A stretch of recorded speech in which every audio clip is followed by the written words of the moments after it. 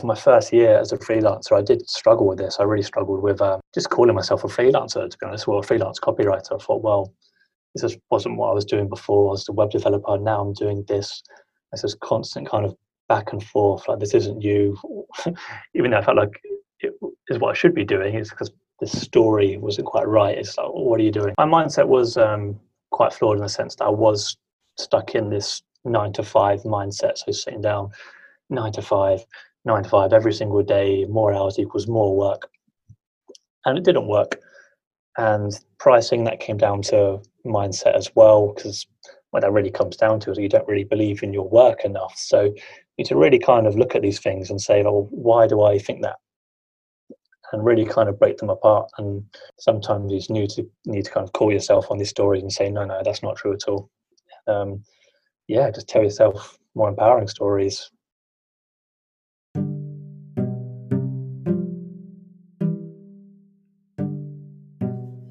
Welcome to the Happy Entrepreneur Podcast. This is a podcast for people who look at business differently. It's for founders, freelancers, change makers, and freedom seekers who want to make money, do good, and be happy. We choose the path of the happy entrepreneur not to get rich, but to express ourselves and serve others in the most authentic way we can. Many of us couldn't find our role by working for others, and so we chose to work for ourselves. We took the more uncertain path not because we wanted to, but because we needed to. We value learning, play, and friendship, and we have a need to make a meaningful impact in the world. By following the path of the happy entrepreneur, we learn as much about ourselves as we do about business.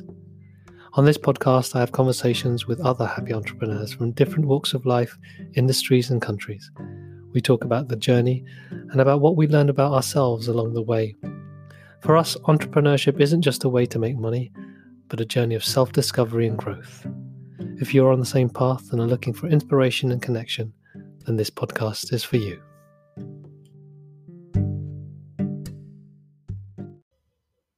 Working for yourself for the first time can seem like a scary step.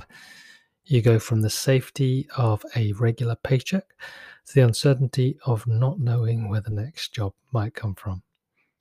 But some of us aren't built for the 9 to 5, and we crave the autonomy and freedom of being our own boss. And so we accept the uncertainty and take control of how we work. In this conversation with freelance copywriter Will Lyth, I hear about his journey from employee to self-employed.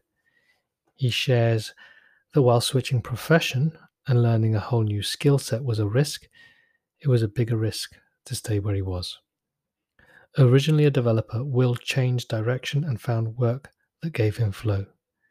He followed the path of becoming a copywriter, and along the journey has learned as much about himself as he has about his new profession. Some of the things he's learned, he put into a blog post called 10 Pitfalls to Avoid as a First-Time Freelancer. That's when I reached out to him and asked if he'd join me on the podcast so that we could share his 10 bits of wisdom with you. Enjoy. Hello, my name's Will. I'm a freelance copywriter specializing in conversion copy for online educators. So that's mostly writing copy for websites, landing pages, email marketing campaigns, for anyone online selling educational products and services. I've been doing this for 4 years now. Before this, I somehow ended up in web development, which I'm sure we'll talk about today. I knew from my first day doing it that wasn't the job for me, but yes, I think a lot of people will sympathize that when you're in a job and you want to go freelance, there just never seems to be like a good time. So I wrestled with the idea for quite a while, but then I kind of reached a stage where I thought, enough's enough. Let's just go for it and see where it takes me. Cool. I think it's interesting to maybe share a bit of that idea of enough's enough and what it was that was getting too much. Sure. Well, I never knew what it was that I wanted to do, and this went on for many years. I was always kind of jumping jobs, doing this, doing that. And then some of my friends were doing quite well in web development jobs, and they showed me some of the things they're working on. I could see myself doing it, and when I started doing it in my bedroom, like learning at the weekends, like when I was looking to get into web development, I thought, well, yeah, I can see myself doing this. And as soon as I actually got the job at the agency, it just like the pressure was on. It's like deadlines, fix this now. And it was fun for a couple of weeks. I thought, yeah, I'll kind of get the hang of it. But I realized that it was kind of like a losing battle. Like I would spend all this time learning this stuff, and then the goalpost would move, and I'd have to learn something else. And it was really intense. And I kind of thought to myself that they'll get to a point where this will become easier, and I'll be able to just kind of relax a bit and do some great work. But yeah, it just always felt like a battle. Like I enjoyed being there. I had great people around me, great perks. We had the pool table, we had the beer fridge, we had all that stuff. And as soon as I came back from the Christmas party and got the realization that, okay, this is your job now. You did it. You got the web development job you wanted, but now this is what you do from Monday to Friday. This is it. You're a coder. You need to learn all this stuff, language after language, put it all together. And yeah, it just kind of got to a point where I can't fight this any longer. Like I just find this job absolutely exhausting, and yeah, I just need to do something else. I like something that resonated when you said is like being able to do some great work. And I remember my experience of sort of doing development and coding, new languages, new systems, having to get used to that. And it'd be like a client would come along. This is the way our agency was. The agency I started off in was kind of ran itself as like, give us something and we'll learn it on the job and we'll try and fix it for you type thing. And I found that A, quite stressful, but also B, is like I never got a chance to really sink my teeth into a specific language and just really become a master of it, if that makes sense. And I don't know if that's an aspect, because I think of the book, there's a book called Drive by Daniel Pink. Oh, yeah. And this idea of what motivates people at work. And he says those three things: autonomy, mastery, and purpose. So I was wondering, maybe through that lens of autonomy, mastery, and purpose, is that something that you felt that was missing in your work? Yeah, all three, to be honest, yeah. But I think what you first said about being able to like sink your teeth into something, that was the most frustrating thing. It just felt like it was always putting out fires. So we're creating apps for this, for that. And then on a Monday, I'd start working on something and be, oh no, we're doing something else now. Now it's going to be turning into this. I was like, okay. So it's like always starting over again. And as I was new to the job, like it's a learning curve. There's different languages involved. So some days you'd go in thinking, great, I'm really good with PHP. I can get on with this. And then the goalpost would move a few hours in, and then you're in learning mode again. And it was just the most bizarre thing that I'd leave work on the underground going home, just thinking, I don't even know what I did today. I just sat down, it was a whirlwind, and now I'm at home again, and then same thing tomorrow. And yeah, that was just frustrating after a while. I just never knew what I was in for when I went into work. And some people really love that. They love having a problem to solve. And I do too. But what I mean by doing great work, I like sitting down and getting into a flow state and getting to a point where it's ready to send. Like I couldn't add anything more to this. I'm happy. This is done. I'm very confident the client's going to like it. Might be 1 or 2 revisions as normal if you're just sending 1,000 or 2,000 words over. But yeah, that kind of satisfaction was just like missing from web development for me. It was just always putting out fires or just having to learn something from scratch. It's always fun to learn something new from scratch, but when it's like every single day and they're difficult things to learn, it just all kind of became a bit too much after a while. I just realized that this isn't going to change. It's just quite simply not the job for me. Yeah. There's I really resonate with that in terms of the things I used to remember is like having to get something fixed. Not on one hand having to learn something new, then fix it, and having to have done it yesterday. It's like, yeah, we've got to get it done. We've got to get it done. And you need to tell us how long it's going to take. I thought, well, this is the first time we've actually doing this. How am I supposed to know how long it's going to take? Yeah, I mean, it's a bizarre job in that sense. So my second agency that I was at, it's a team of about 100. And Wow. There's only about 5 or 6 developers. And we're like the only 5 or 6 people that know how long these things take. So you have this bizarre scenario. We've got project managers saying, oh, this will be ready by tomorrow. You're like, no way, about 10 tomorrows maybe. Like, it doesn't work like that. And then, yeah, so it was just like a crazy juggling act and doing the job itself and managing expectations and fighting with project managers saying that's not enough time or you've overquoted, that's too much time. And yeah, it was just that the flow state. That was the thing it kept coming back to. I could never just sit down and do my work. It was just constant juggling of tasks. Now, there's a because interestingly, the way I hear this, there's part of this issue of well, part of the what you're talking about is this kind of you say you like to learn new things, so there's always this idea of learning new things and the uncertainty that comes with learning, because it's, you never know, you're doing something new, and so there's an element of dead ends and failure in inverted commas as part of that process, which done at your own pace, done in a way that you want to do it, is a joyful experience.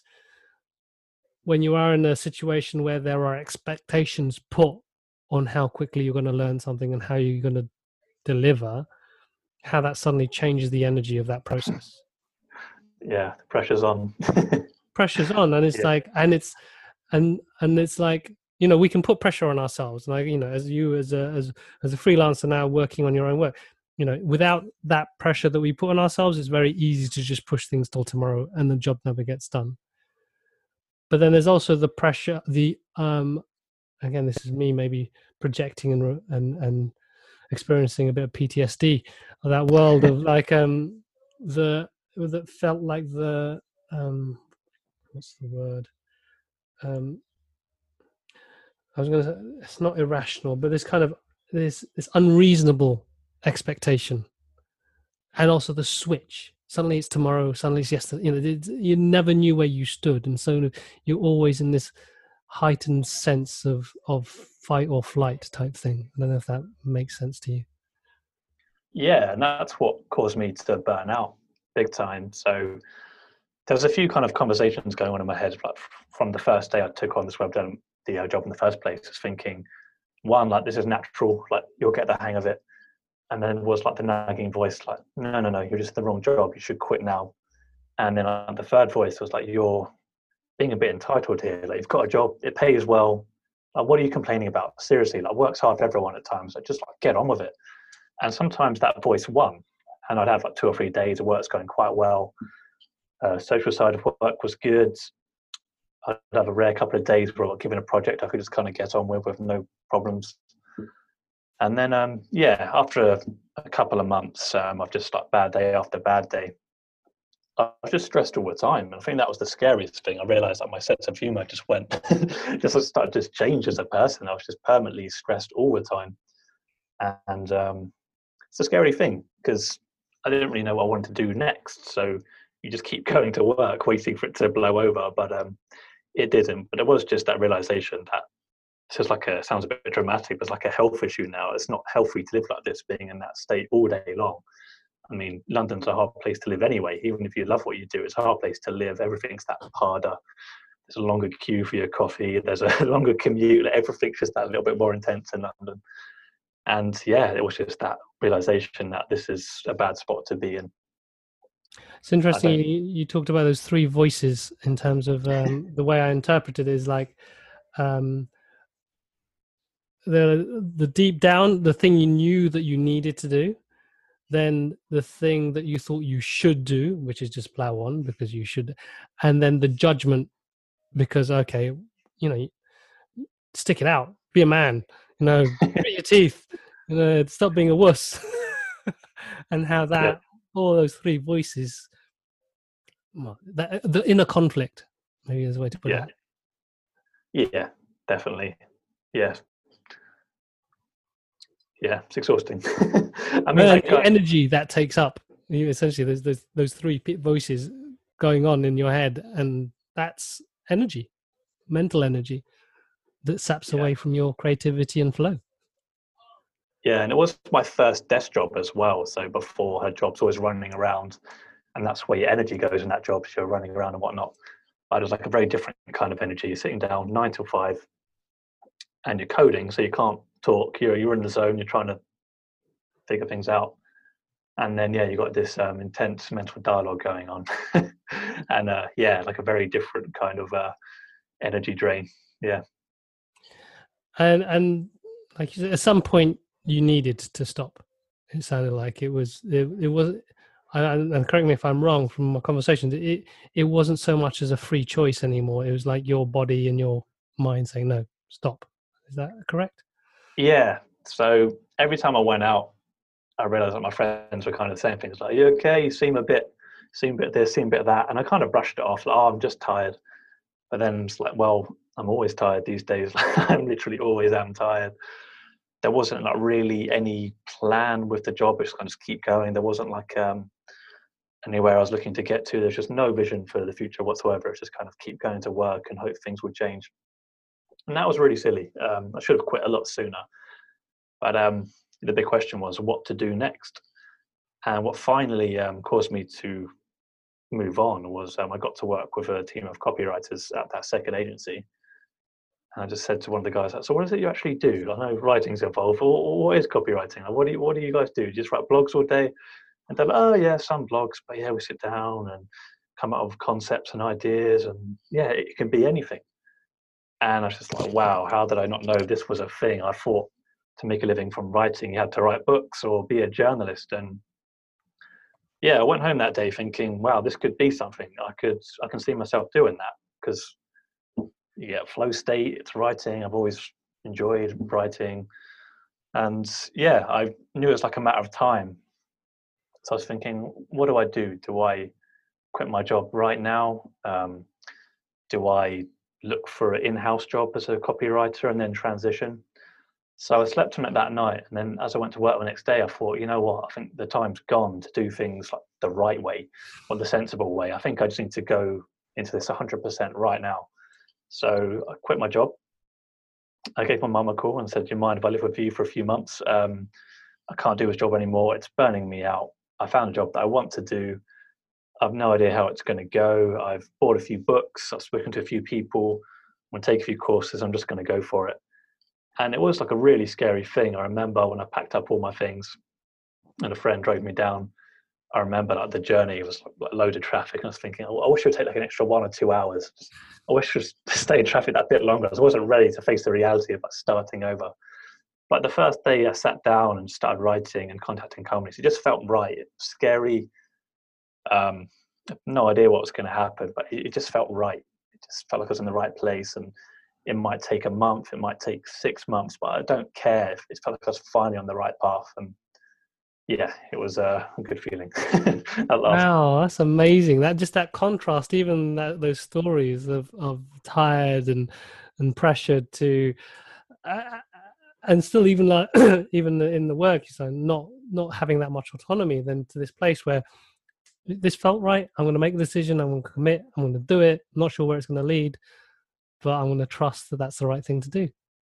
Yeah, there was one book actually I forgot to mention last time we spoke that really triggered some things in me in a good way. I think you know her actually. I think I've seen her on the Happy Startup website before. Is it Marion Control? Might have pronounced her name horribly wrong. She wrote "Be a Oh, Free Range Marianne Human." Cantwell, Free Range Humans. That's the one. Yeah, yeah, that's a really great book for people like me or people. Well, when I was in the place I was when I read it, that when you are just kind of stuck in the 9 to 5 and you're kind of looking over your shoulder, thinking there's something better, it does a brilliant job in kind of debunking the myths that keep you stuck in those 9 to 5s. So we tell ourselves that going freelance is very scary. You're going into the unknown. Your job's safe, but then you start to think like, how safe is it? Like, especially now with Corona, that's like a whole other layer on top of it. But how safe is it? I mean, you've got your notice period, which is 1 week, 1 month, if you're lucky, 3 months, and that's it. And things change. And if you're not loving your job, chances are you're not that effective, and eventually you might lose that job. So if you're not loving what you're doing, like how safe is it really? So it's very easy to say is keep going to work and you get your guaranteed paycheck, but it's not guaranteed. And then you tell yourself, well, at least the work's always there. If there's that company's going, the work's always there. If you're a freelancer, you need to always be looking for work. So, well, your boss is always looking for work. So there's always little lies and that we tell ourselves. And that book did a great job in kind of making me realize that yeah, there's no certainties either way. You start to realize that, well, actually, I can see myself really enjoying being a freelancer. I love writing or graphic design, whatever it is you want to do. If I'm feeling good and really going for it, then I actually feel a lot safer doing that, even though it's more uncertain because it's new to you. You might feel better, going to feel healthier, happier. And then, yeah, everything opens up. You can earn, there's no salary cap. You can take your business wherever you want it. And yeah, as soon as I read that book, I thought, okay, this is a goer. Oh, I I have can't to put this tell off any Marianne longer. that. I think I did. I think I emailed her actually. Oh, fantastic. Yeah. Oh, that's great to hear. And it's that I think what was really interesting what you said is this perception of what it might be like, and that fear around that perception. Um, uh, and then the other thing that sprang to mind, this idea of resilience, being able to actually step into that place of uncertainty, and I know I'll be able to cope. I'll be able to sort something out. I'll be able to deal with the uncertainty here. I got that sense. And the other thing is what COVID has kind of woken some people up to, this idea of like, actually, we're not as safe and as certain as we thought we were. And the people who faced adversity and uncertainty on a regular basis, particularly if you're freelance running your business, I get that sense that you can be in a better place to deal with that. Yeah, definitely. And it's a muscle. Like it gets easier the more you do it. And when, like I say, like I was looking to make the transition, I was so burnt out and this feeling like, well, what's the worst that can happen? Like, I'm already in a bad place. I already hate my job, and it's already a matter of time before I lose it because it's not a good fit for me. I know it, and I think my employer's starting to see it. So yeah, you just need to be resilient. I mean, we all get tested at times, whether it's a work or something else. And I was already at my parents' having moved back there. I thought, well, what is there really? The only way is up. Yeah, exactly. It's a cliche, but it's true. I mean, all the fears that you're going to have, it's just experience. They'll go away. Like this, it's the easiest time ever to be freelance. Everything's, if you've got a laptop and internet connection, you're laughing. It's scary, but if you keep going when it's scary, someone else will quit. It's going to get easier for you. You could just hang in there. Yeah. There's a kind of, I think there's also a shift in sense of perspective. And when you talk about, it's, I think if you're in the safety of employment and it feels like, okay, there's this perception that, okay, I'll always get paid. There's a risk of losing that. And so this kind of sense of perspective, like, oh my God, I can't go there because it's so scary and so difficult.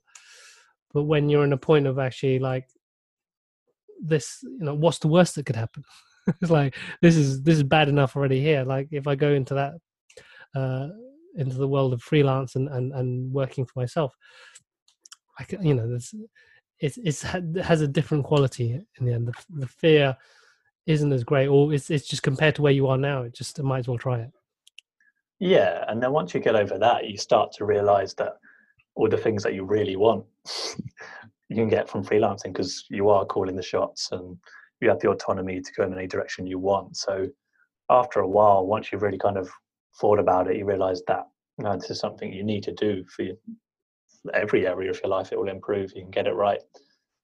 Nice. And so just briefly for people who are considering making that transition or starting a new path, you're essentially rebuilding your career, totally acquiring a whole, I'm guessing, maybe you already did some writing in the past, but acquiring a whole new skill set, new clients, and just maybe talk briefly through that journey of going from never being a copywriter to then getting your first client even. Sure. Well, I'd always loved writing, like I said, always jumping from book to book. And I used to write just to kind of calm down. I found it like some kind of hypnosis, just having an idea and getting it down. And I just started writing copy for friends. So I think I posted on Facebook one night, which is really nerve-wracking because I was like always jumping jobs and people are, oh, yeah, it's good to see you're finally settling down, doing your web development thing. Secretly, I was like, oh, I can't stand it.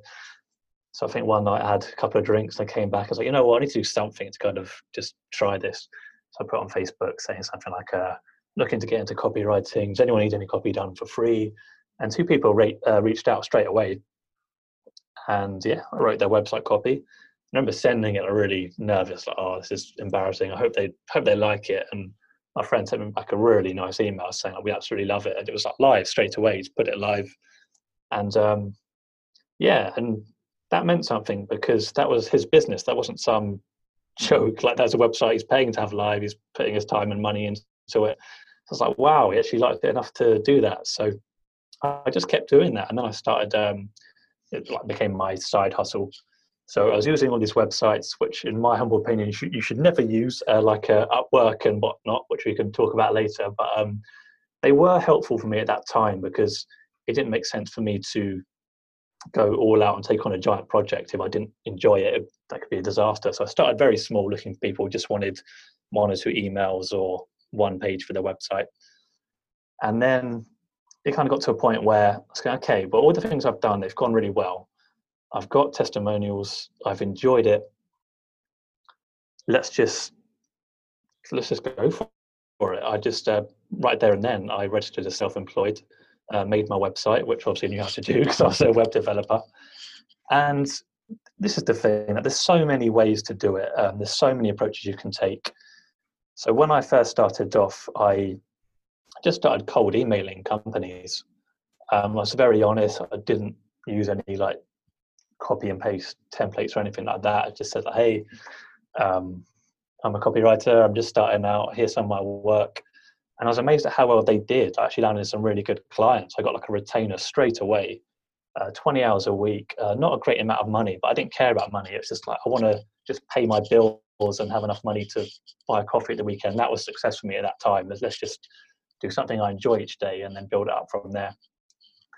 And then, yeah, I achieved that. I paid my bills.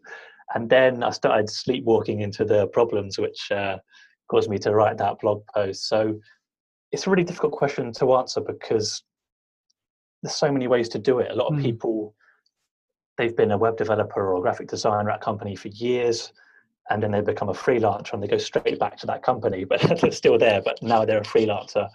So my way was just doing it on the side for free for friends, then doing it on the side paid through job websites. And then I realized, okay, enough's enough. It's going well. Let's just start contacting companies and go for it. And so what I get from your story, it's because it's a shift. It's, you know, it's not so much I'm a web developer, I go freelance, but I'm still doing web development. It's actually, I'm going to change what I actually create, the value that I create for people. And there's a kind of a what I heard was like a testing approach. I'll try this, see how it goes. Not only, and this my interpretation is not only in terms I'm testing out whether I'm good enough, but also I'm testing out whether I like it. Is this something I'm going to enjoy? And that's the feeling. And then there's this building up of not only confidence in your skill, but I also hear a confidence in this is the place for me. Is that correct? Yeah, for sure. Because I've had a few things before that rocked me. I remember I used to be like really passionate about music, playing guitar all the time. Then I went to music college and it completely killed it. Like, playing guitar kind of felt like a chore when I got home from college.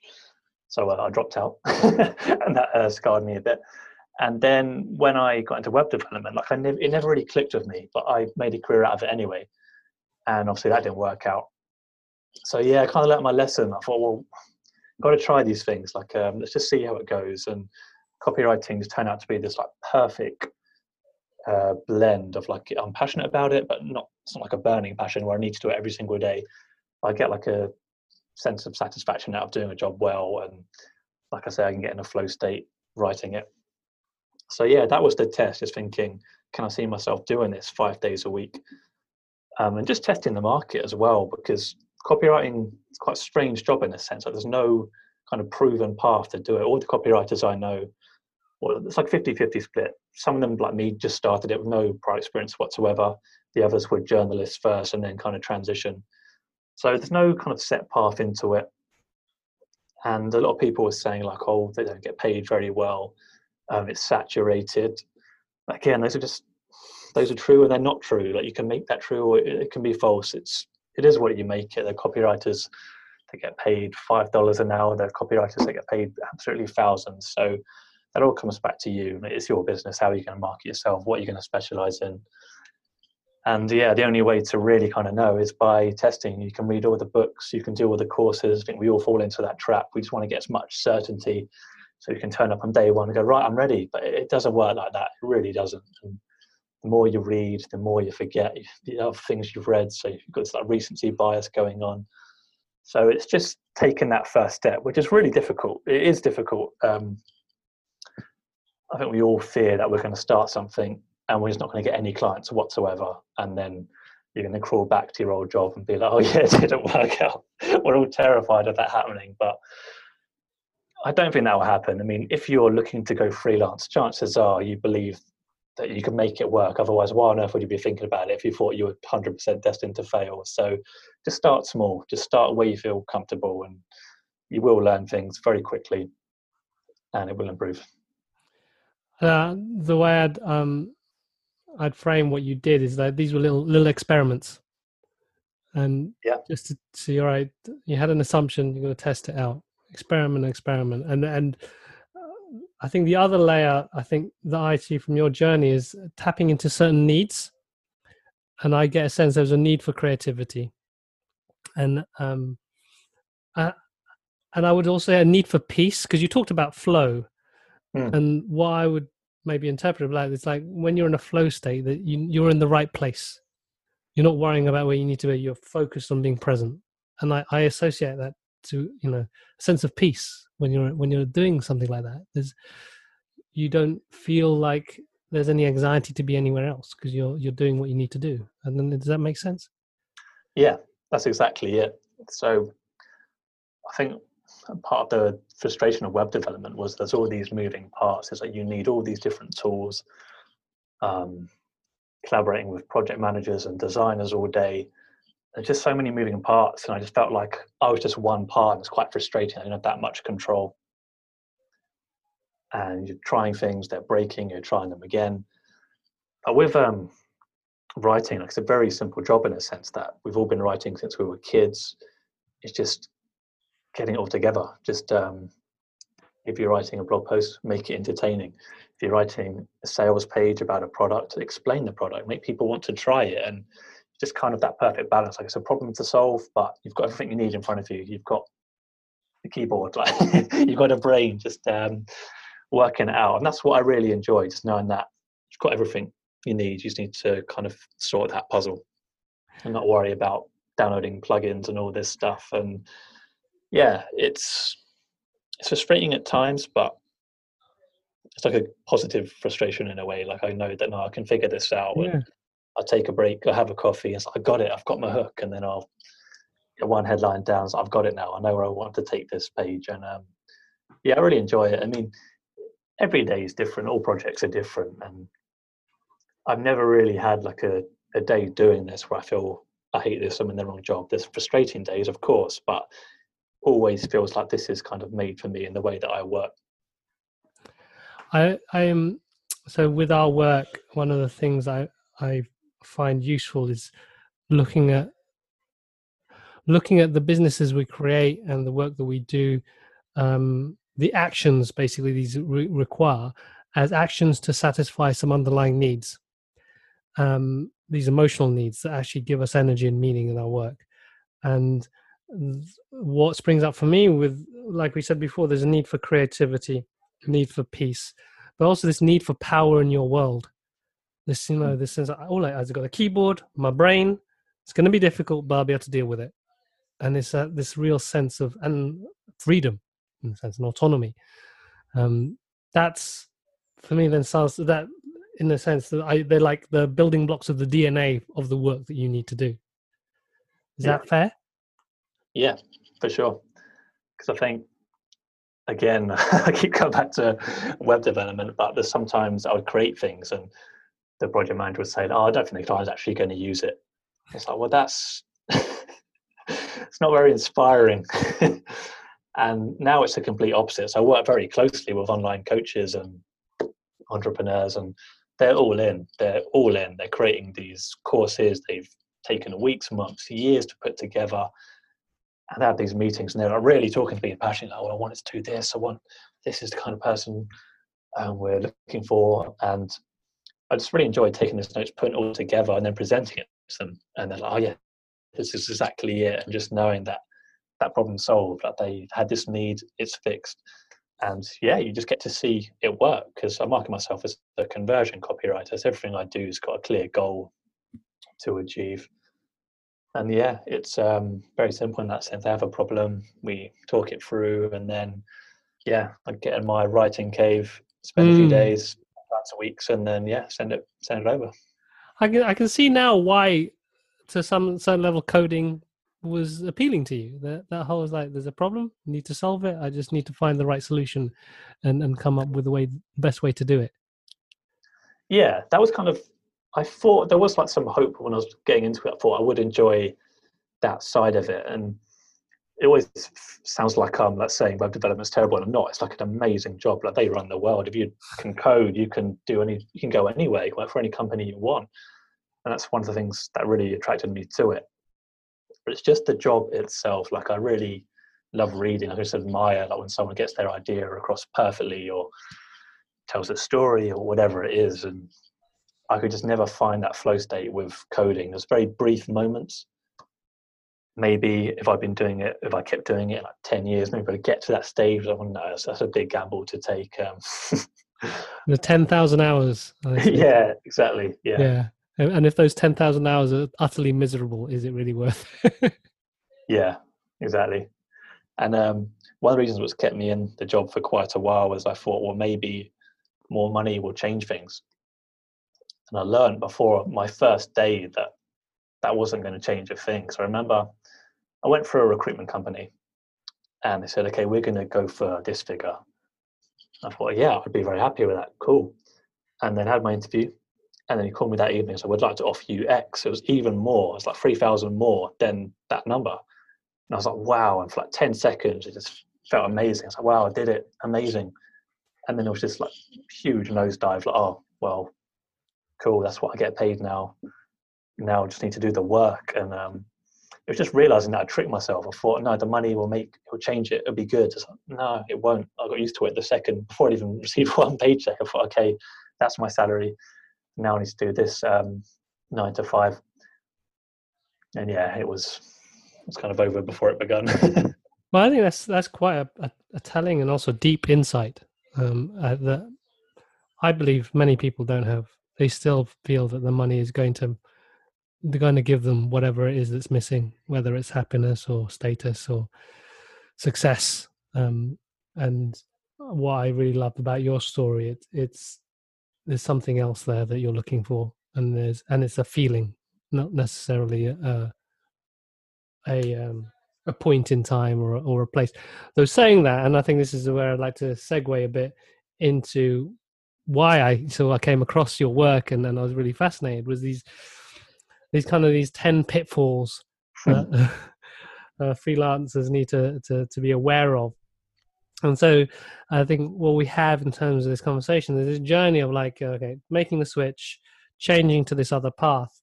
And you alluded to it before, but then there's these things that you became aware of. And so what would be nice is maybe to just go through each of those and what they meant to you, to hopefully provide some insight for the listener. Sure.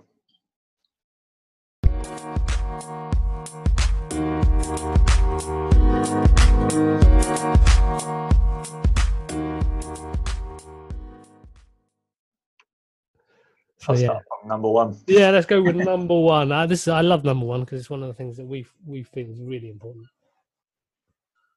Okay. Yeah, so simple one. Not knowing what success looks like. So I think this post in general kind of comes down to the fact that I didn't say to myself when I started that I'm starting a business. It was, I'm going to become a freelancer. And I kind of see those two things as they're very different things. In my head, a freelancer was someone's like, okay, I will do this job, I'll get paid for it, thank you very much, on to the next one. That's kind of what freelancing kind of was to me in my head. Obviously, a business owner is like a very different thing. So when I first started, like I said earlier, I was very scared of putting my website up, marketing myself, telling all my friends that this is what I do now, and then crickets, no work, just sitting there. That was terrifying to me. But luckily, that didn't happen. I got lots of projects, and that kept going for months and months and months.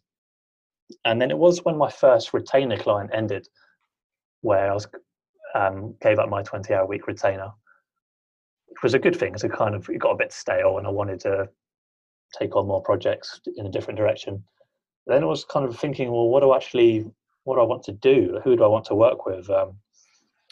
Had an idea a few weeks ago, but now that I've actually parted ways with this client, like, who am I going to contact? I've got my laptop in front of me, can contact anyone in the world pretty much. Like, what do I want to do? How much money do I want to go for? How many days a week do I want to work? And so all these questions, and it was just kind of dawning on me that, yeah, there's more to this, just finding the next job. If you really want to make a career out of this and get the freedom, the finances, the time, all the things you really wanted, do you even know what they are? Yeah. So yeah, That's interesting, because I think what that a tangible level as well for business owners and freelance, for anyone, trying to get clients, when you have that clear idea of, like you said, how many hours do I want to work a week, and who would I enjoy working with most, and what's kind of the impact I want to make, it helps with positioning yourself. You now know, all right, how much do I really want to charge? What level of client are they? How do they perceive themselves? How do I need to be perceived for them? And that, for me, starts to give a bit more focus to the messaging and the way of working. Is that right? yeah. It's a difficult question, but when you really break it down, it makes things so much easier. It answers all the questions that are in this post pretty much. Yeah. Awesome. And then when you do have a clearer idea of who you want to work with, and the next thing is about communicating it, I understand. It is, yeah. That's a good segue. So the second one was no elevator pitch, which is a really embarrassing one when you're a copywriter who writes a lot of elevator pitches and value props for a living. So again, this falls into the same trap of when you're just looking for work all the time. You're not really focusing on yourself. You're focusing on fixing clients' needs all the time, which is great. But it gets to a point where, let's just say you work solidly for 6 months going from client to client. Let's just say you have a bad 2 or 3 weeks, we don't have any clients. Well, how do you get someone's attention? How do you stand out? Because there's millions of freelancers just like you. Well, not just like you, but they're like you in the sense that they're looking for work. But does anyone have any reason to pick you? Because it's going to go on price or whatever else they feel in the moment. There's not really much to go by. So it's that realization that, yeah, I need to stand out here. You think that it's like this really unhelpful story we tell ourselves that, oh, if I niche down, I'm limiting myself. You think that, okay, if I call myself a copywriter for SaaS companies, well, then I'm miss out on all these other opportunities. But it's just not true, because that's the big secret of a niche. You can call yourself that. You can still take on other work. So you're not missing out, and you've got a target to aim at. Whereas when you don't have an elevator pitch and you just call yourself a copywriter, just a generic gun for hire, it's so hard. And actually that's limiting yourself, because, like I say, no one's really got any reason to choose you over anyone else. Yeah, it's rising above the noise. And one of the things that I remember someone's talking, or even asking us as the Happy Startup School is, who are you and for whom? And the clearer you can be about that, then the more likely you're going to appear on the radar of those people, and the more likely you're going to spot who those people are, I'd say. Yeah, and it's a refining process. Like, I don't know anyone that gets it right away. You want to polarize people. You want to get something down, put that on your LinkedIn, put it on your website, and then see the conversations you're having, like who starts contacting you. You take on those projects, and if they're great, then fantastic, keep going. But if they're not, then yeah, refine it even more and see how you go. So then there's the having a clear direction, who you want to work with, but then making sure that you're always a bit focused, or you're always focused on doing the things that need to be done. And so you had your next point on aligned actions. Yeah, so it's very easy to set goals and then say yes to projects or things that take you the other direction. It's always do the same things, like fear of, like, we don't want to turn projects down. That's the thing. Like, we tell ourselves, need to get work, need to get work. And then when you get to a position where someone brings a project your way, you don't even anything else lined up. You don't want to say no to it. You feel like you have this need and stuff to please everyone, but it's not the way to go. You just find yourself taking on projects you don't want to do, and that's not good. I mean, occasionally it's inevitable. You can take on a project that isn't the best fit. You don't know that till you start. But if you're constantly taking on projects, thinking, "Oh, I'm writing about solar panels now. I'm writing about this," so it's gonna chip away at your confidence after a while. And then what's the point of being freelance if you're doing jobs that you don't want to do in the first place? So yeah, it's kind of drawing that line in the sand and saying, okay, I want to earn this much money. I want to work in this niche, and just taking the steps that are going to get you there. And it's not always going to be easy. Sometimes you will need to say no to some clients. You might be too expensive for some people, but that's fine. It comes back to that resilience, just knowing that quite simply they weren't the client for me. So just kind of repivoting and going a different direction. Yeah, and that's I think the hardest thing most people find is saying no, and that's where I think the rubber hits the road, and you're kind of living your values rather than laminating them and putting them in the drawer. So I will act based on what I believe in, rather than, oh, I'll just bend the rules now and see how it goes. And next thing you know, it's a slippery slope. We've had that, and it's and more often than not, it ends up you they become less profitable jobs because you spend more time dealing with issues rather than actually, getting the work done. Yeah, and the happiness advantage of that isn't like a joke. That's a real thing. Like, the studies are clear. So when you're taking a work that you enjoy, you're going to work faster. You're going to do a better job. And the best way to get more work is to do a great job. Simple as that. The client will really hire you. They'll refer you. So yeah, it's a sneaky one, a sneaky trap to fall into. So once you got that flow and the work is coming in, then there's this idea, well, from my perspective, not always reinventing the wheel and being able to have processes. Is that right? Yeah, so the fourth one in the list was having no systems. So when I left my last job, I was just so used to using like a million tools for everything. And I just really love the simplicity of, like I said earlier, if you're a copywriter, Google Docs or Microsoft Word, like, that's it. Open your email, find work, and then write it, deliver it. I just love the simplicity. And like I say, I started off as a side hustle, so I didn't need all these fancy tools. But when writing is your full-time job, or whatever your full-time job is, and you're looking for work, you're managing projects and you're marketing yourself, you're going to come unstuck. You're going to be making things harder for yourself if you're just living out of your email and living off post-it notes or whatever it is you're doing. You need to invest in these systems, and yeah, they come with a learning curve and might take a few weeks of jumping from one thing to another. But when you find your groove, like, it's incredible how much time and like headspace it saves you. So my biggest frustration, my first year probably with freelancing, was just that lack of visibility. So having all these conversations on LinkedIn, via email, and then I'd log in on a Monday morning and be like, right, where am I again? I know I'm working on this. I know I'm speaking to Jeff on Wednesday. And it was absolutely exhausting. I'd have my lunch and then come back and be like, well, where am I again? Oh yeah, I'm working on this. And I didn't want to use a CRM because they looked terrifying, but I was like, well, I need to give it a go. I downloaded the free version of HubSpot. And yeah, it took like a day to get my head around, but just honestly, like, it's like life changer. Like, all of the worst parts of freelancing just gone.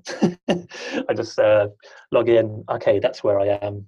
I'm working on these 3 projects. I've got a proposal to send to this person, and it just makes your life easier. So yeah, you just need to kind of get over, like, yeah, they come with a learning curve, but you just get to do your best work once all those annoying things are crunched down into to-do lists and systems. Then you can focus on doing what you do best. I think that's one of the challenges. I think I would assume many people in our community who consider themselves creative entrepreneurs, is this idea of putting in place processes and systems can feel like a drag and feel quite boring. I quite love structure, and it's one of those things that it isn't because I'm a bit of a control freak, but the other thing is the freedom, like you said, it gives you, that you don't have to devote so much time and energy trying to work out where you are next or what needs to happen next. Is like, okay, that's the job I need to do next. Now I can spend my energy on making it happen rather than scrabbling around and background processing of what am I missing here. Exactly, yeah, and it's a hard thing to get excited about at first. Like, oh, order, how exciting! But yeah, once you really kind of invest in these things, yeah, you get more of the things you want and less of the things you don't want. And you know, that's very much around, for me, being effective as an entrepreneur or a freelancer in your work. And there's this aspect of uh, people wanting to be busy rather than being effective. And I think it kind of leads into your next point. Yeah, so number 5 was wasting time, box ticking. So just kind of getting caught up in tasks that you say to yourself, "Oh yeah, this blog's really going to help," but you know really that it isn't. And so the reason this started, when I first started copywriting, like I say, I just contacted companies via email, and it worked really well for me. I landed most of my projects that way. And then I joined a co-working space and made some friends there, and I saw the things that they were doing. I thought, "Oh yeah, I should do that." And yeah, I started um, writing more blogs. I started creating Facebook ads, and I was doing like a really bad job on all of them. I wasn't committing 100%. So I'd write 2 blogs that I believed in, and they did lead to work. And then be like a Wednesday afternoon, I was waiting for someone to review some work I sent over. I'd 2 meetings the next day, so I thought, well, it doesn't really make sense to look for other work right now. Let's do something else. I'd write a blog, and it wouldn't be good enough. I knew it wasn't good enough, but I would publish it anyway. And then, so, oh, it's good. I wrote a blog today. That will help. I was like, well, no, you know, that wasn't good enough. That's not standard I usually deliver. So, yeah, it's a sneaky thing. Like, I see everyone do it. Like one of my best buddies is a graphic designer, and every time like he panics, so he doesn't have enough work, he like takes these cold email templates and sends them out, and it takes them like hours to do, and they never like do anything. It's like, well, there's a better way. So I know it feels good to like tick the box and, oh yeah, I tried doing some stuff that brings some work in, but like really I think sometimes we do these things and we know that they're not enough. There's a better way. So there's an aspect of kind of stopping for a bit and just really considering, rather than filling your time with busyness, is actually really being more considered about what's the best thing to do right now. Yeah, it's accepting that you're not a 9 to 5er anymore. Like you say, like more hours don't equal more work. Because sometimes it's a cliche, but the most productive thing you can do is to step away, because that's when you make silly mistakes. Is when you're tired and overworked. You can, oh, what next? What next? So yeah, it could be a case of take the rest of the day off. You've got tomorrow lined up. You've got some work coming back. You've got meetings in the pipeline. So yeah, to take the day off, come back tomorrow fresh. Or yeah, if you do need to secure some work or whatever it is, okay, well, I sent 1,000 cold emails that didn't come back to any work. So I think it's time to ask around, investigate, take a course, do something else. Yeah. And so there's you know, on one hand is knowing when to step away and when to in a sense give up, you know, stop trying to strive and push hard. But I feel like the next point is also knowing when not to give up. Is that right? Yeah. Which comes back to the so I said that strange. It comes to the next point, is bailing on plans too soon. So with anything you do, like, it doesn't happen right away. So I see this all the time when I worked at co-working spaces. So people will create a new marketing strategy or a new value prop, and just constantly tweaking it and scrapping it, starting over again. Like, these things take time.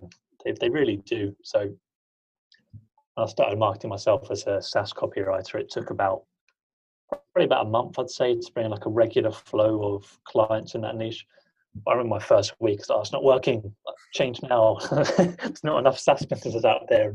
You play all these games on yourself, and yeah, you just need to get used to the fact that it's going to take time. So just create a plan, commit to it, see it out, and yeah, review it and repeat if it's working. If not, don't. Well, that's it. I think there's a level of patience that you're talking about there. So, like, some of us can be very much in a hurry. If it's not working yesterday, then that's it's broken. But then there's another aspect, and I think this is the fine balance of then not banging your head against a brick wall, thinking, okay, was it Einstein's definition of madness is doing the same thing, expecting a different result each time? Yeah. And so there's that real. Yeah, it's I think it must be part practice, but also part self-awareness of why are you trying to do the same things again and again, or why are you giving up too soon? Yeah. And yeah, so you're talking there about the whole marketing yourself and trying to get work in. Once you do get the work in, to be a sustainable business, you've got to make sure that you're confident about your value and your worth. And that feels like the next point you wanted to give. It is, yeah. Pricing, by far the most difficult thing for me personally, and everyone I speak to says the exact same thing. I talk about mind games. This is the one that messes with you the most. So the reason I struggle with it so much is because I started, like I say, on these websites, which I don't recommend you ever use ever, like Upwork and whatnot. And I wanted to be cheap, just to test the water, like risk-free. I didn't want to get myself into a massive £10,000 project and then hate it and have to refund it or anything like that. So start very small, and then it goes great, and you think, okay, well, how much do I charge? Especially as I didn't have any in-house experience prior, I had this really bad like imposter syndrome. Or how much do I charge? Right? Okay, people were saying the work's great, but what does the market say? Like, what's expensive? What's cheap? It's just words anyone can write, and I had all these conversations going on in myself. So, and everyone's different. So there's three options you can go with: competitive pricing, average, or premium. And most people, I thought as well, you kind of think like, well, competitive's kind of, you're going to get more work if you're competitive, if you're cheaper than everyone else. But then you start to realize, like, no, you're actually going to really miss out. It doesn't matter how good you are. So if there was like a car you wanted for ages and you went to 5 car dealers and you, oh yeah, it's great, you test drive them all, they're all great. And then one guy goes, oh yeah, mine's 75% cheaper than the other ones. It raised some eyebrows. Well, I actually preferred your car out of all the other ones. Why is it that much cheaper? And you can't put your finger on it. You just don't like it. You don't want to go with it. And that's kind of what you do to yourself. Like, I think when I started out, I think I lost work because I was too cheap. So I kind of got past that. And then when I started jumping around niches, that makes it even harder. So some niches pay a lot more, some pay a lot less. I find that American clients tend to be okay with paying higher rates. Maybe it's me being unlucky, well, not unlucky, just depends who you're speaking to, but always felt talking about budgets and stuff with US clients. They were like, great, let's go all the way. Yep, let's do this full sales funnel. And yeah, it's a difficult thing when you talk about pricing, especially when you have like a long meeting. It's like, okay, here it comes. We're about to talk about pricing. So now I don't talk about pricing in meetings. It's rare that I do. Like, I think I've done like a good enough job of my onboarding process that they kind of roughly know that I'm going to be more expensive than the average copywriter by the time they get my proposal. And that seems to be get me the yes more times than no, charging more than Googling what the average rates are for a copywriter, because you stand out and the client knows that they're highly likely to get some great work because someone's putting themselves out there. This is my price. This is why. This is how I work, and it's just more assurance. And you get to do your best work as well, because when you're charging competitive pricing or not charging enough, you're not charging enough. So you're always going to be looking for the next job, and you're just constantly running around. So how can you possibly do your best work in that state? You've got this scarcity mindset on one to the other. So when you charge what you're worth, you go, great, I'm getting paid enough. I can do my work, I can deliver it, I can have a couple of days of doing other things and not stress about work. I know the money's there and client's happy, I'm happy, on to the next one. And yeah, every now and then, like for whatever reason, if you've taken a week's holiday, you think, oh, okay, I need to find work again. There's always going to be that part of you that wants to get the yes. You're going to want to drop your price, but it's no, don't drop your price. If everyone says no to you, then okay, it's probably time to drop your price and to look why that is. So you might be a great copywriter or great whatever you are, but you might not be showing that in your website or your onboarding process. So yeah, it's a really difficult thing to get right, but yeah, I think you need to get out of the trap of undercutting the competition, thinking that's the way to go, because it really, really isn't. And what I heard, there's very much about being confident and how that confidence rubs off on your customer. And if you're not confident, how that actually backfires, because they don't then feel that you're worth. Well, they perceive your work because it's cheaper as less valuable and as lower quality, even though you might be really good at what you do. Yeah, and the whole value thing, that's what it all comes down to. So when you do something 5 days a week, you kind of forget the value you're creating at times, because it's your normal. It's like, hey, I create websites, I write copy, I create graphics. And then, of course, you're not the one reaping the rewards from that, because you give someone their sales page, they put it live, and it makes them thousands and thousands every single month, possibly 5 years. So you need to be paid for that. But why not? You're writing it. So yeah, just charging your time, charging for your time doesn't really make sense. So yeah, you need to charge for the value of your work. Totally. So the next point, which is quite curious, tell us more about that. So point number 8 was hiding. So again, this comes back to playing it safe, and yeah, just kind of exposing yourself really to the internet, to the world. So when I left web development, I was just completely burnt out. Wasn't very social. Like I said, I was living at my parents. I was starting over. I didn't want to have my face all over the internet, have a website. I didn't want to do all these things. I didn't want to have video meetings. I just wanted to do the work. That's it. Just wanted to be a copywriter. Again, it comes back to just being a freelancer and being a business owner. But again, the same problems came up. It's hard to stand out if they can't put a face to the name.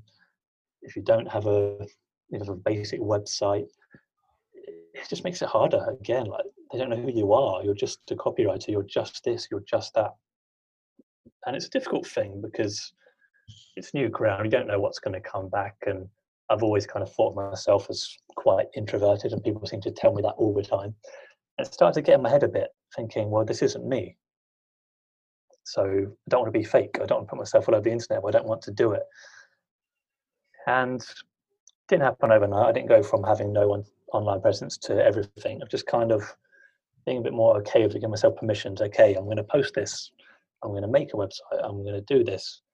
And it just makes your life easier and it's more enjoyable. And you just have to explain yourself less. You can just be yourself, and it makes it easier. You're going to attract more of the clients that are a good fit for you, and you're going to turn away the ones that are a bad fit for you before a word's exchange. So it's the best thing you can do for your business to make it easier to attract, win, and retain clients. I think there's that issue that some people find self-promotion really icky and kind of like, yeah, they don't want to be that guy or that girl. Yeah, it's a difficult thing, especially like the internet. Like we all have a fear of being that sleazy internet business guy, but it's just one of those things that there are good doctors, there are bad doctors, there are good copywriters, there are terrible copywriters. So, and again, like if you be yourself and you market yourself authentically, then people are going to go, okay, this is a good guy. Clearly, I can see his testimonials, I can see his face, I can see him talking about copywriting passionately for 10 minutes. He knows what he's talking about. So you're kind of undoing all these objections people may have about you. And yeah, when you get on a sales call, they're not going to be like, right, who are you? What do you do? Well, nothing about you. So again, we kind of say that I want to play it safe and just do the work, but so no, it's actually making it a lot harder. And I think I'm quite keen on this bit of it as well, because it's also important to think of it as a service, because you're helping your customers find the right people without you talking about yourself and talking about why you do your work the way you do and how you do it.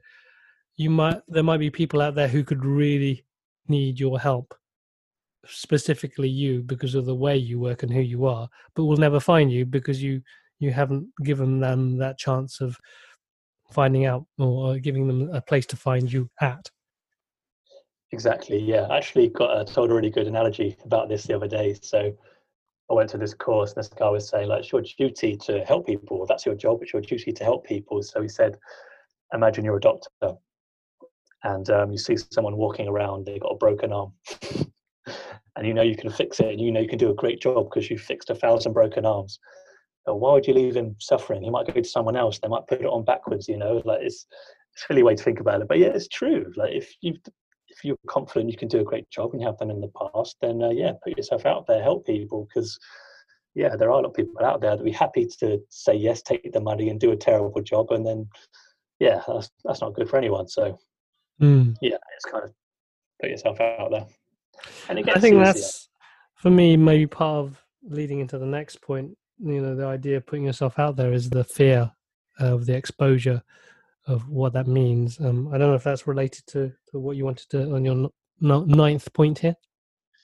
Yeah, so yeah, number 9 was avoiding risk, and that's what it all comes down to. So I didn't want to start freelancing because the risk was too great of not having any work and all these things. But then you start to realize that, well, not taking the risk is riskier, because if you're thinking about doing something, you want to do it. It's probably a reason, because you're not in the best place. So putting it off, it's not going to help. And it becomes easier the more you do it. So you can tell yourself, oh yeah, I'm going to send a proposal. And then you realize that when you've spoken to the client, it's not enough what they want. They need something extra. But again, I don't want to write down a proposal. What if they say no? Like, I need this. I want to work with this client. So I'm just going to do pretty much what they said. Just going to pretty much recite the whole call and put it in a proposal.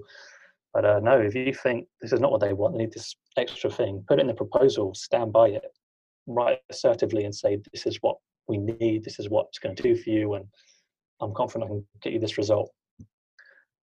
And yeah, that's going to stand out. And you're probably going to, okay, you might not get the job right there and then, but you know what? They'll think that's what we need. When you speak to this person again, they might come back to you the next week or the next month. And I've had that happen so many times.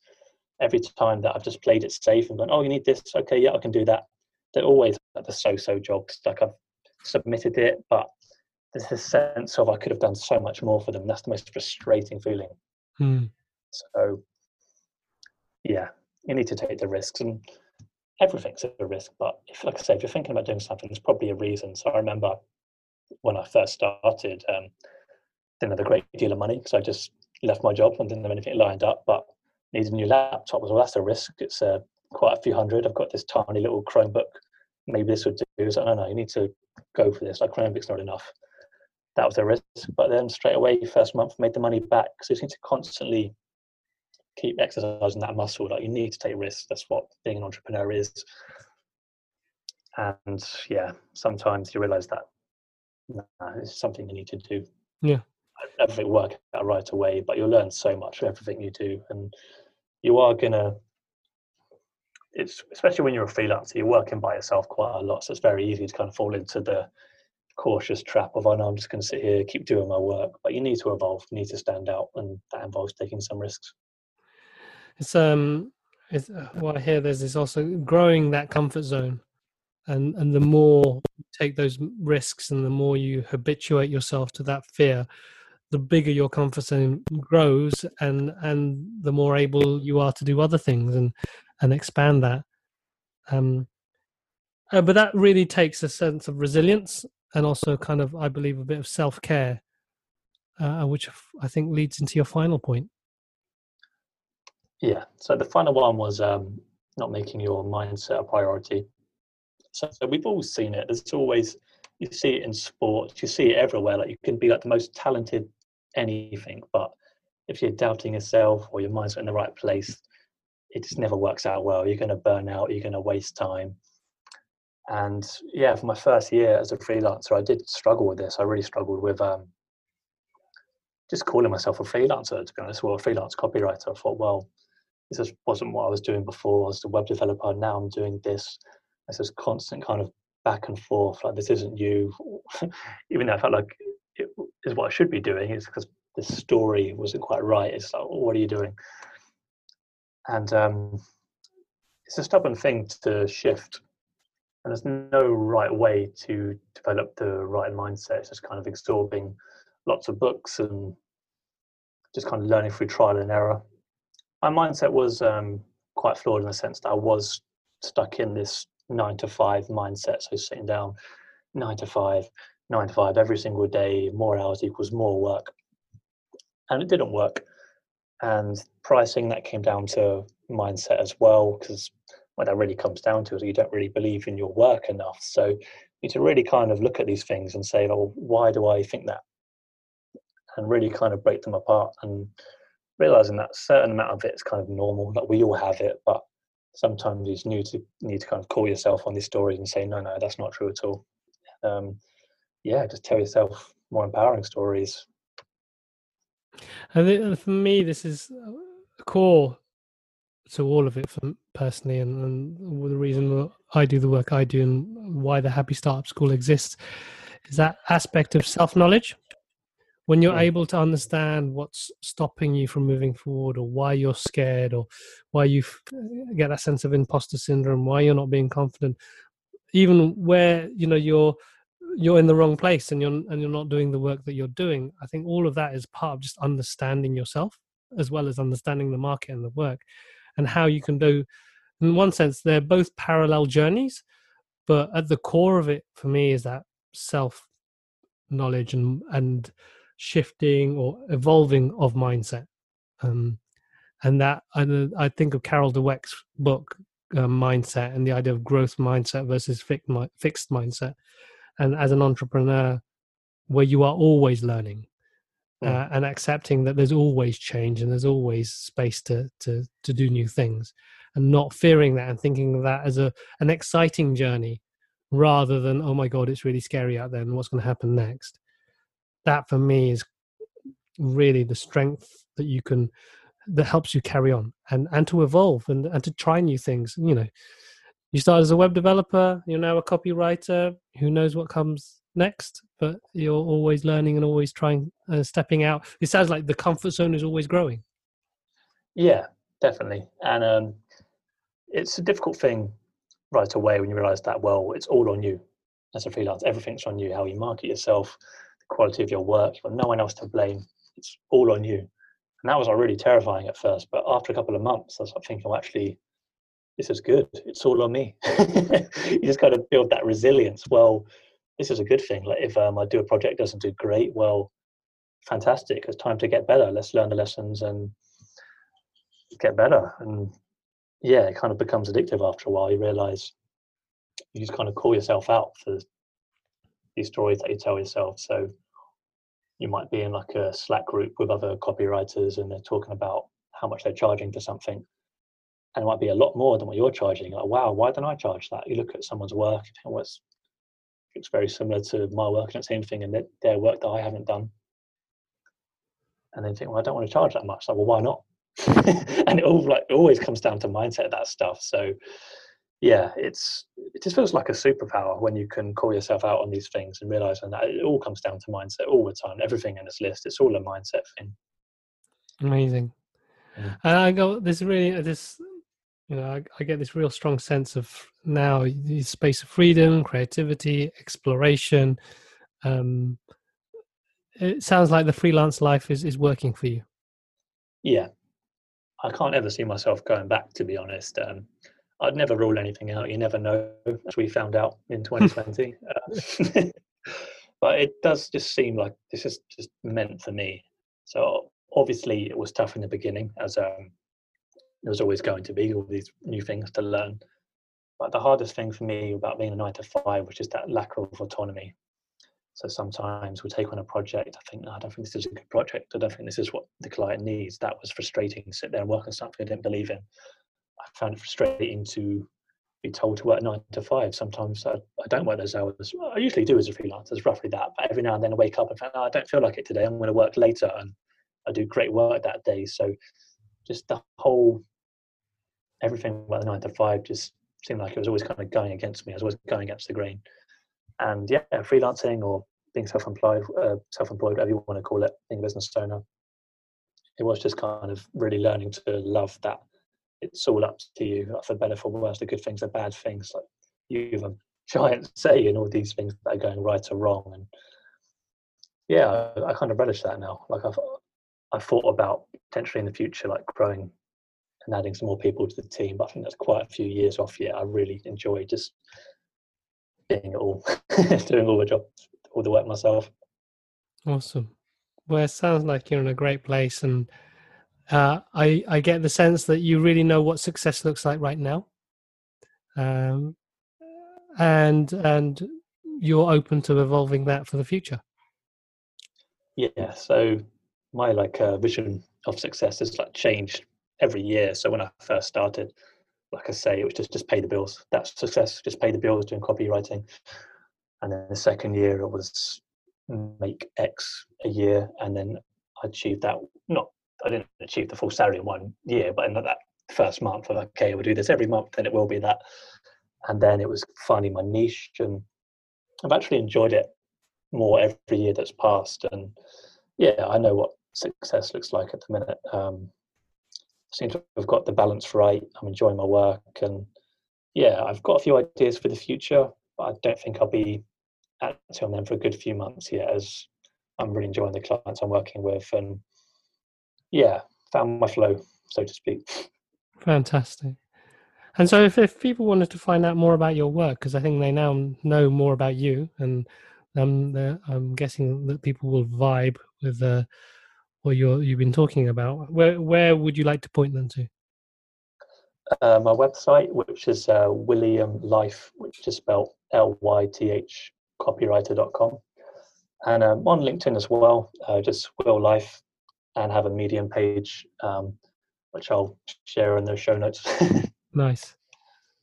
Awesome. Well, I really enjoyed that, and I feel there's a lot there that any budding freelancer or people who are on the journey, business owners, early stage business owners, they're going to get a lot from that, and at least a sense of I'm not the only one feeling these things.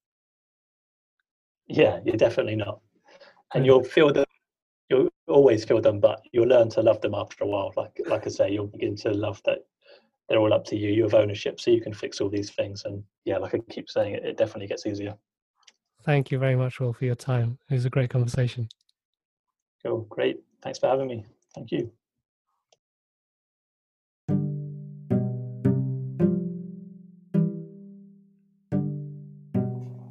Thank you for listening to the Happy Entrepreneur podcast.